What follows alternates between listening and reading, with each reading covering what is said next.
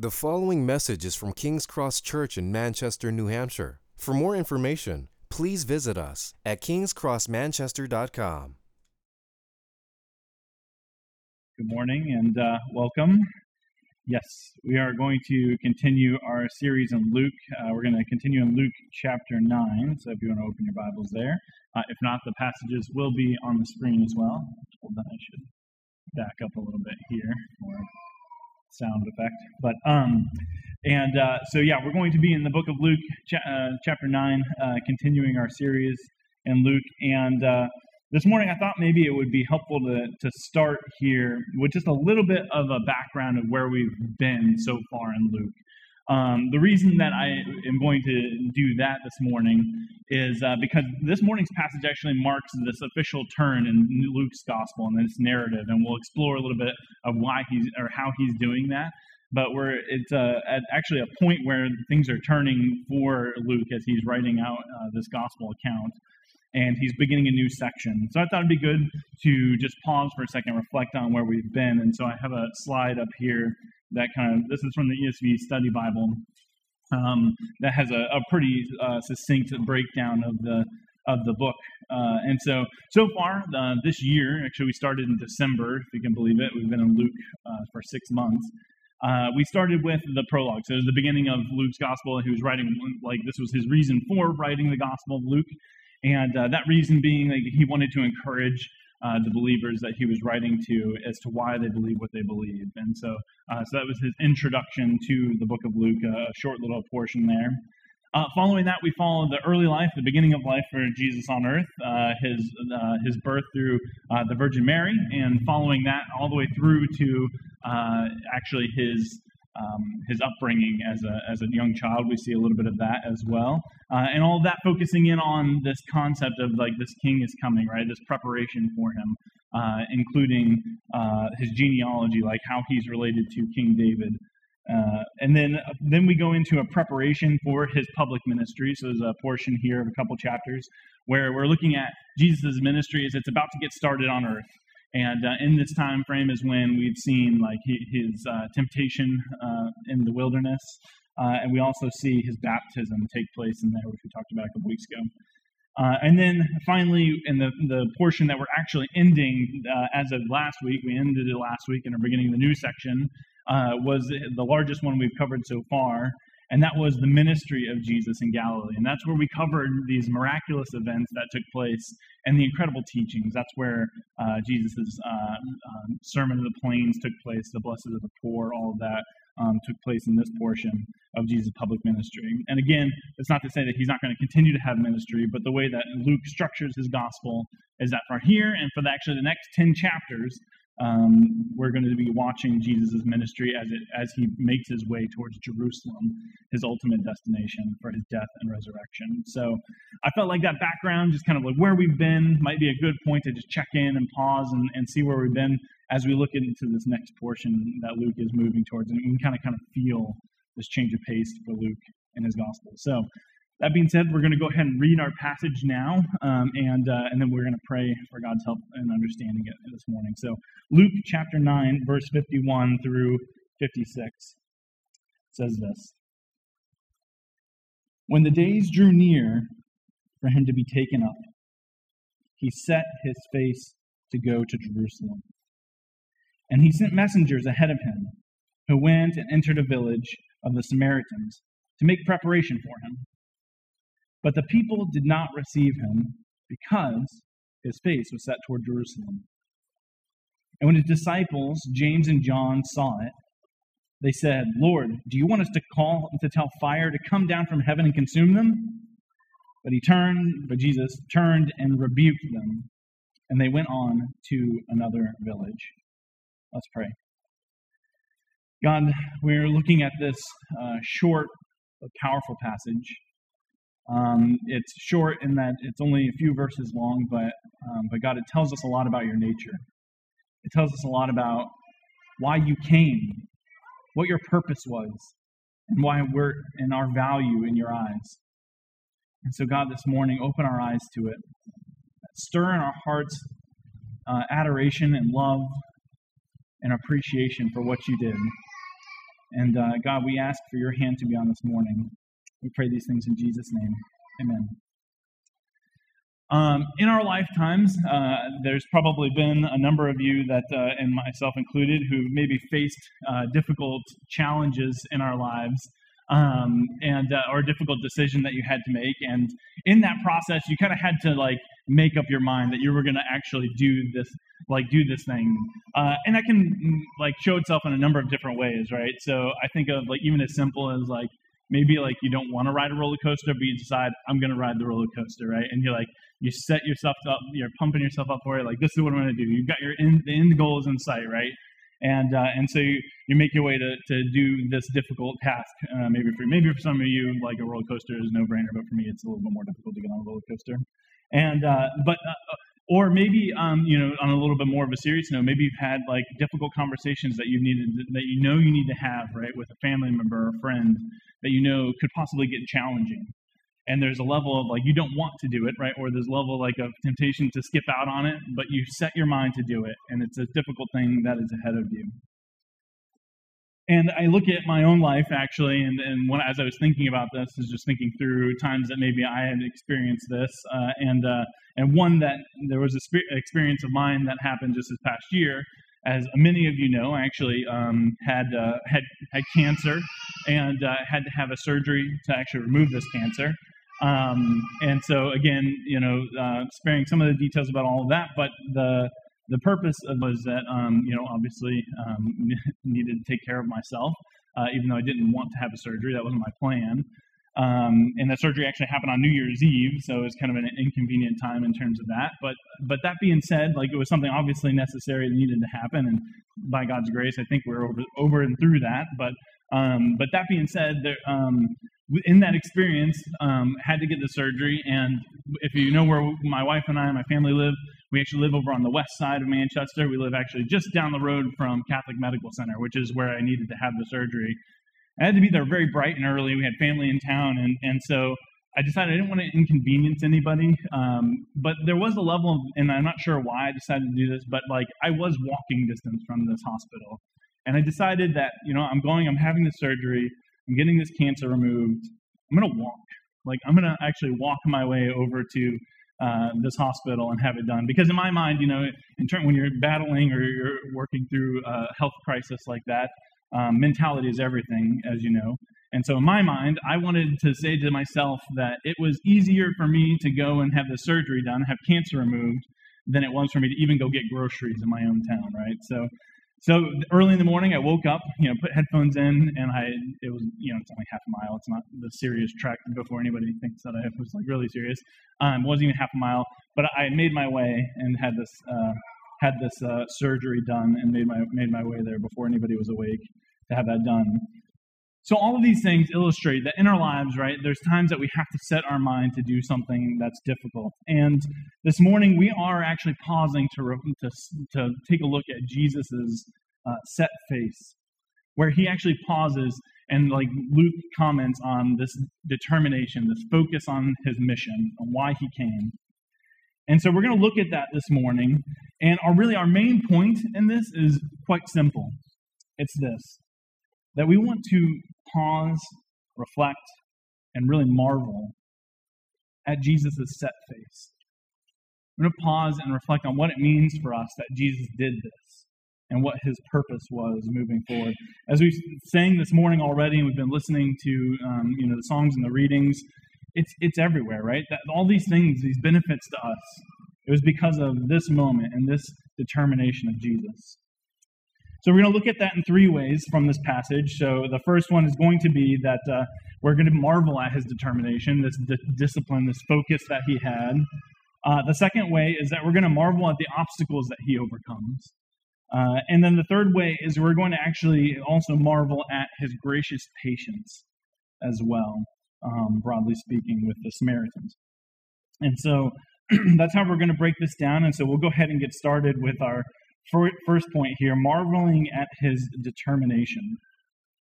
Our first point focuses in on just this short and simple verse in verse 51 that says this: When the days drew near for him to be taken up, he set his face to go to Jerusalem.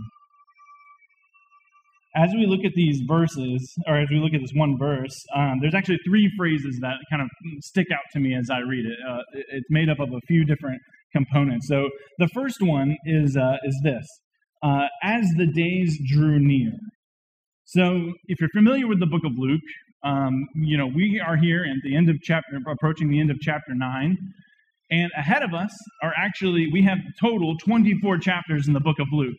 So Luke here is saying, as the days drew near, but there's quite a bit of content ahead of us, where we have this slow pace that's taking place after this. So Luke's narrative going forward, even though he spends a lot of time here, he's organizing his gospel in a way that focuses in on the teachings and priorities of Jesus as he is making his way towards Jerusalem. And so even though, yes, there's the days drew near, it seems like this short amount of time, it actually is, even though we have quite a bit of narrative ahead of us. That's how the gospel writers can be different at times, where their different priorities are. They can actually select and put the information to accomplish their overall purpose. The second phrase that we see here is for him to be taken up. For Jesus to be taken up, and in these short words in this short little phrase actually encapsulates all of the events that are going to be taking place in Jesus' life moving forward, right? So this is going to be the process of his death, his burial, resurrection, and then his ascension, his eventually returning to heaven at the right hand of God. And so this word taken up is kind of like a summary of those dramatic events at the end of the gospel. And then thirdly, and again, this is where we'll focus a lot of our attention and will help inform us towards the rest of this passage, is he set his face to go to Jerusalem. And so why would someone need to set their face towards something? Why would somebody need to actually you get this image in your head of, right, this squaring off on something, like your shoulders are turning towards it, right? Like you're turning a direction, you have this purpose in mind. Why would somebody have to do that? And we're going to see this a little bit further in the passage as well, but it's because that path isn't easy. It's not paved for somebody that's ahead of them. There are obstacles, and we'll look at those in a moment, but there are obstacles. This isn't just going to be a simple walking down the road, right? If you're going for a walk in the park, you don't set your face to go walk and take this stroll down the path. There's something here of a discipline, and again, a determination of Jesus. He is focused on the task at hand, this heavenly appointment of his death, burial, and resurrection. And so here we begin marking this next stage of Luke's gospel. We focus in on this set face. So what does that mean for us, right? How do we apply that to our life? It's by pausing and reflecting and again marveling that this determination, this focus, wasn't just for the sake of his death, burial, and resurrection, but it was for you and me. There's a personal note here about this. That before you knew Jesus, right, or even maybe some of you might be exploring Jesus or still learning, that his face was set for us, for you, for me, for us to be able to be part of his family, part of this kingdom. There's a personal aspect. And if you even think about it even more specifically, right, I mean, I've said you, how much more specific can you get? But think about the circumstances in your very life that have led up to this moment, knowing that God has been part of every one of them. And his end goal is to have us to pause and enjoy and appreciate his love for us and what he has done for us. It's all been leading to that. Jesus has a set face for us. Jesus is determined for us. Even when, on a regular basis, we can mess it up. When we're not the parents that we should be, the children that we should be, we're not the neighbor that we should be, right? The coworker, these times that we fall through, when we drop the ball, even then, Jesus is there, determined for us to turn back to him. And it's as simple as that. And this is where we pause and appreciate this good news, that Jesus is always as near as just even turning back to him. and we should marvel at it.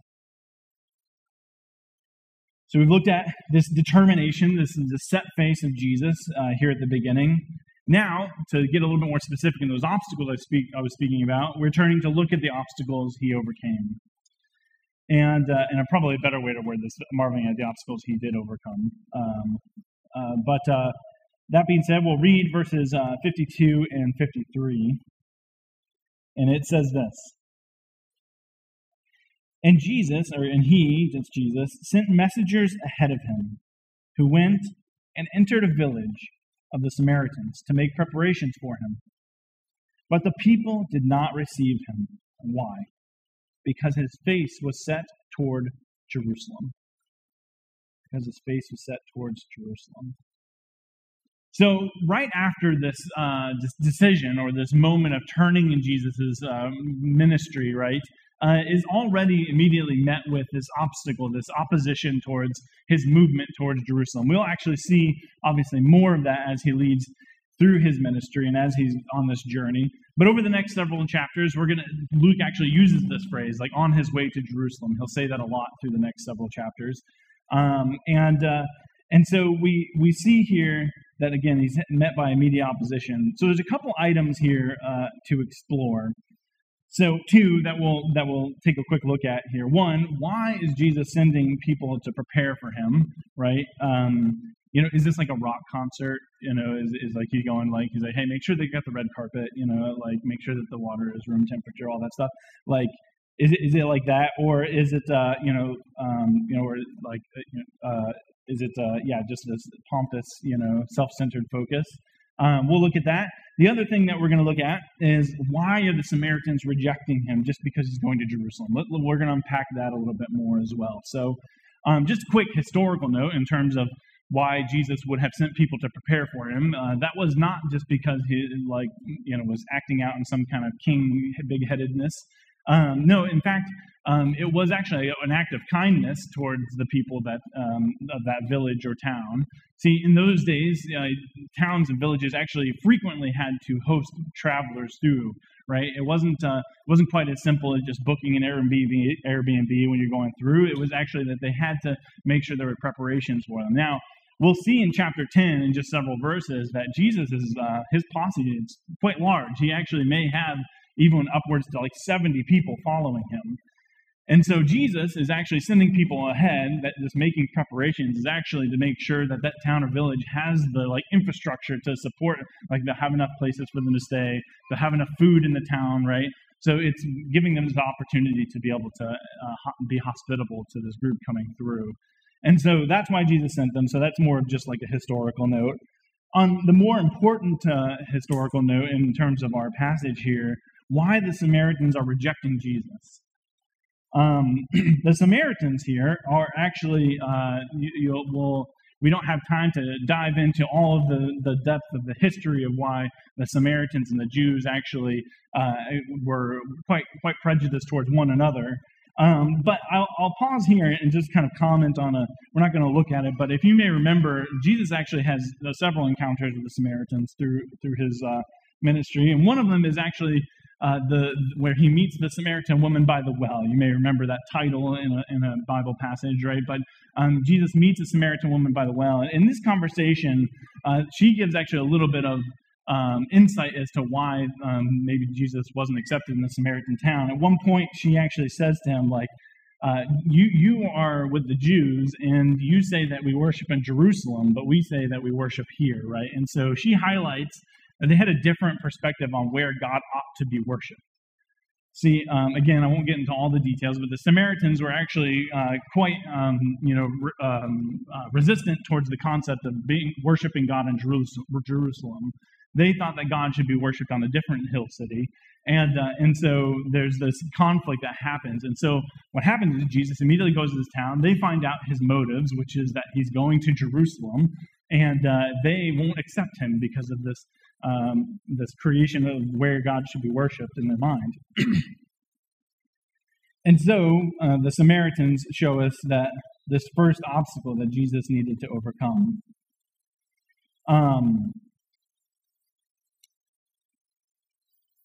But this isn't the only obstacle that Jesus will overcome. We know that Jesus has set his face towards his end goal, and that there's a number of obstacles. Namely, ahead of him is rejection. He's going to be slandered against, like he's going to be lied in a court situation. He'll be lied about. Even more extreme, that he knows that there's beatings ahead of him, physical abuse, and even the worst type of execution that one could sustain through crucifixion. And all of this is under the even heavier weight for Jesus, that he is going to be embracing the judgment of God for the people.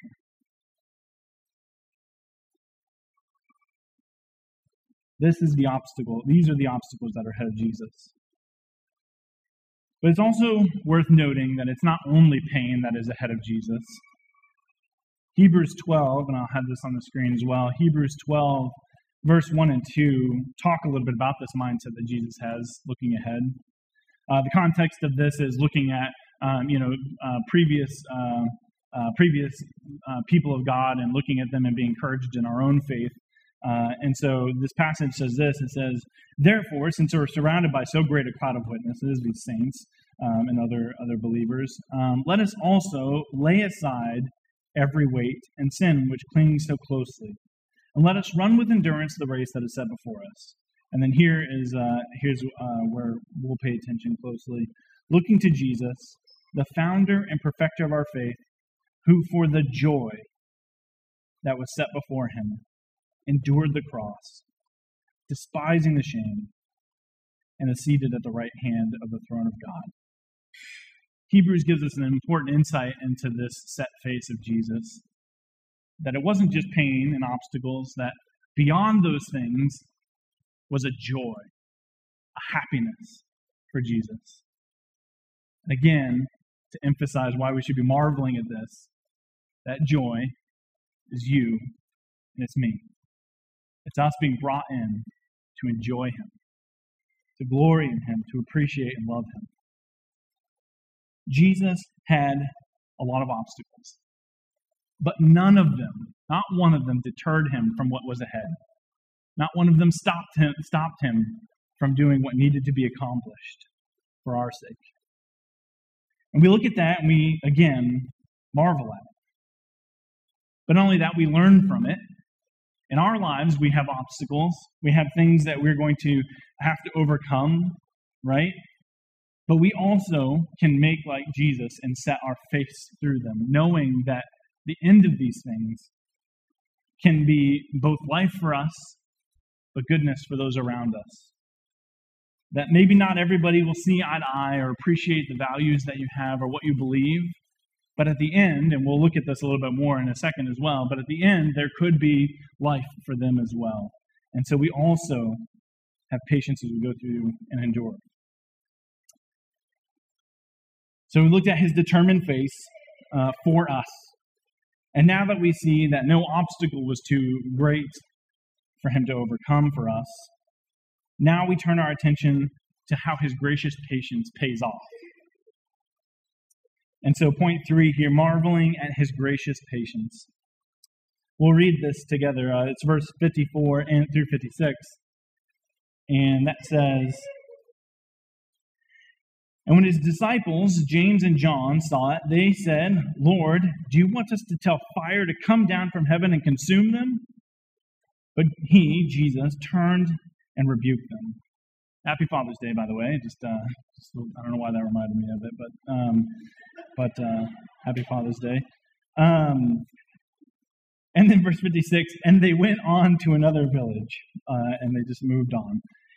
So we look at this, right, and we see that James and John, right, they turn it up to 11. Like there's no in between here, right? It's not just like, oh well, that stinks, and now where are we going to stay tonight, right? I would hate to be like the waiter who got their like order wrong, right? Like that they're like immediately like, let's burn it down, right?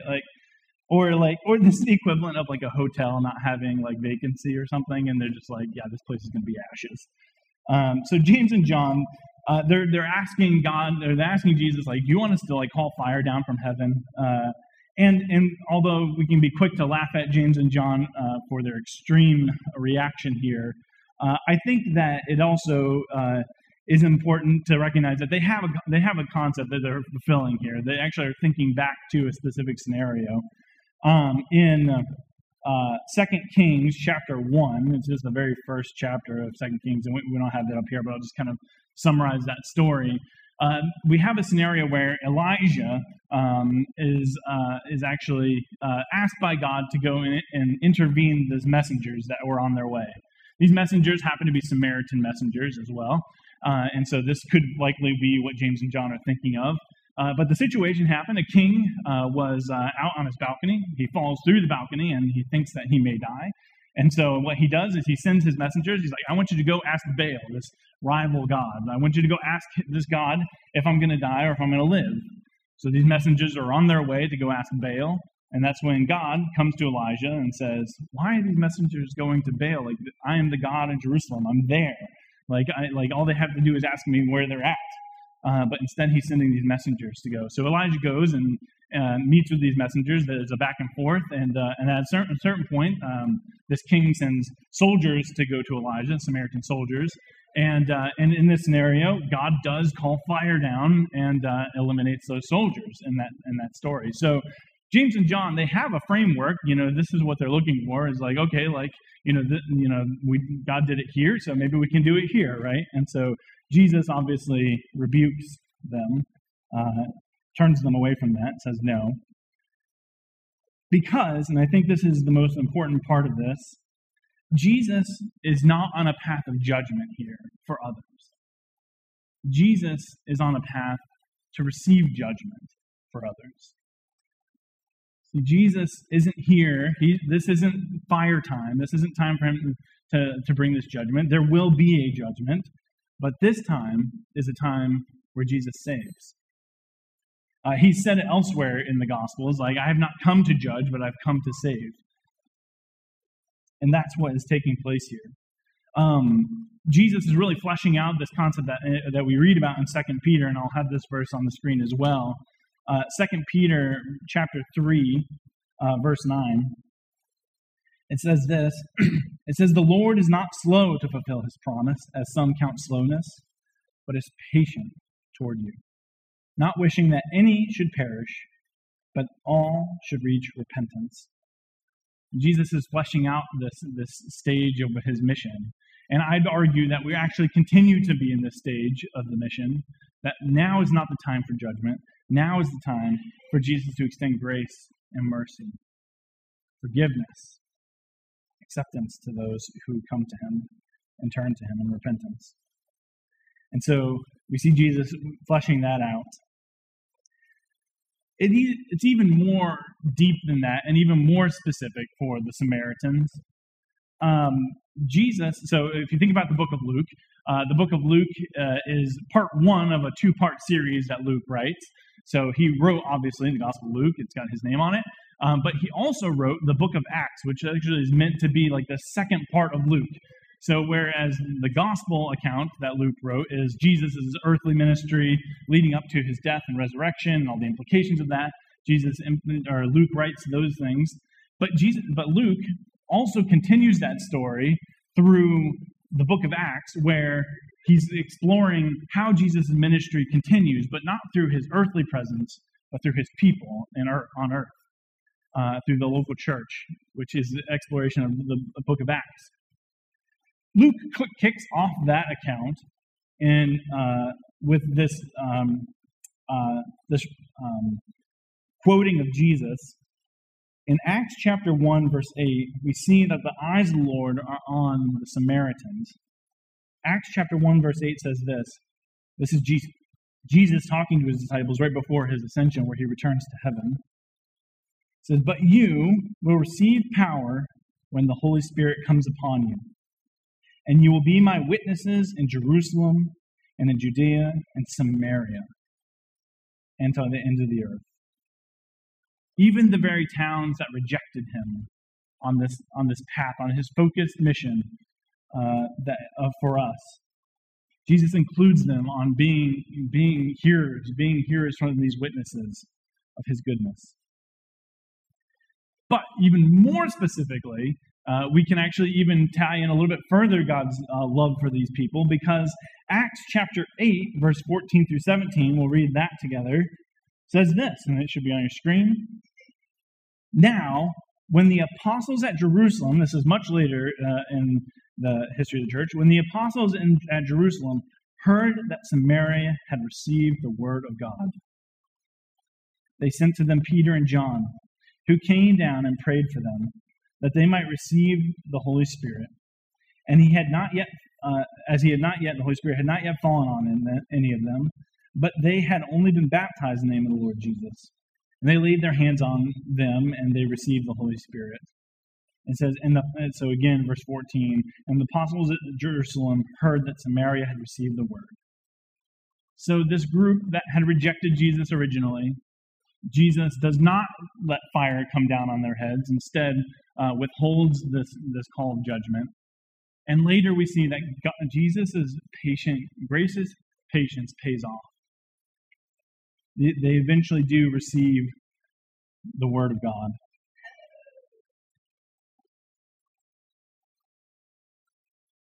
And so we look at that and we recognize two things. One, that Jesus' patience has been good to us as well.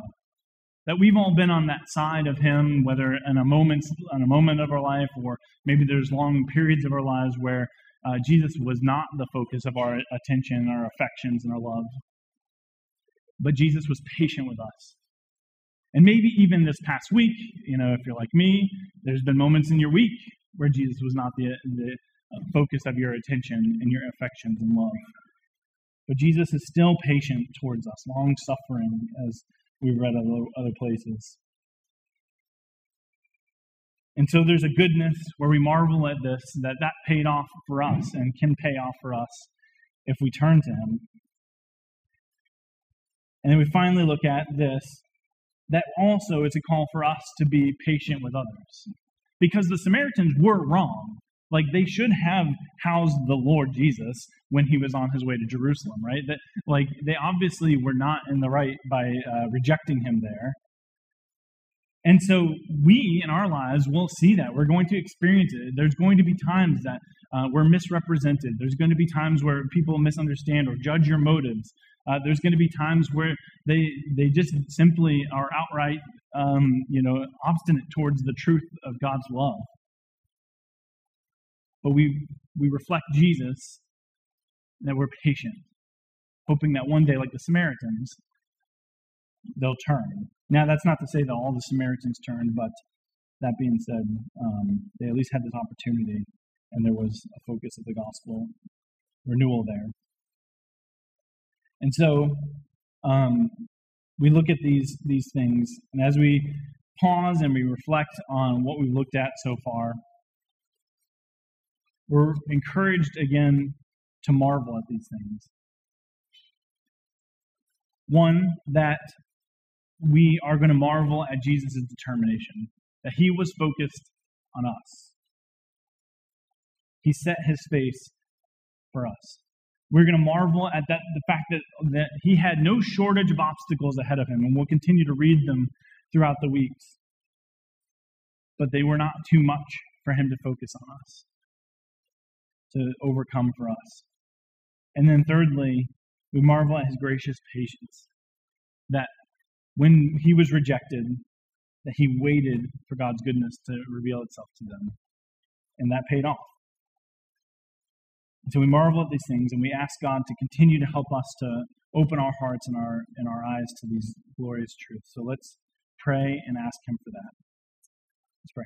God, we're thankful for this morning. We're thankful for just the truth and the beauty of what you do for us. God, that your eyes were on us.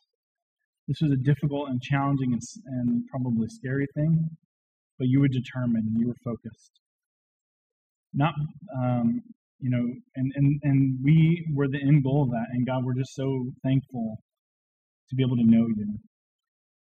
This is different than anything we've ever seen or experienced in any other part of our lives or the world's history. Jesus, you alone did what needed to be done for us. And so we're grateful for it, and we want to marvel at it this morning. And I pray these things in Jesus Christ's name. Amen. Thank you for listening to this message from King's Cross Church in Manchester, New Hampshire. Please feel free to share or distribute this content, but do not charge for it or alter the content in any way without permission. King's Cross Church exists to treasure, proclaim, and grow in the gospel of Jesus Christ. To find out more about King's Cross Church, please visit us at kingscrossmanchester.com.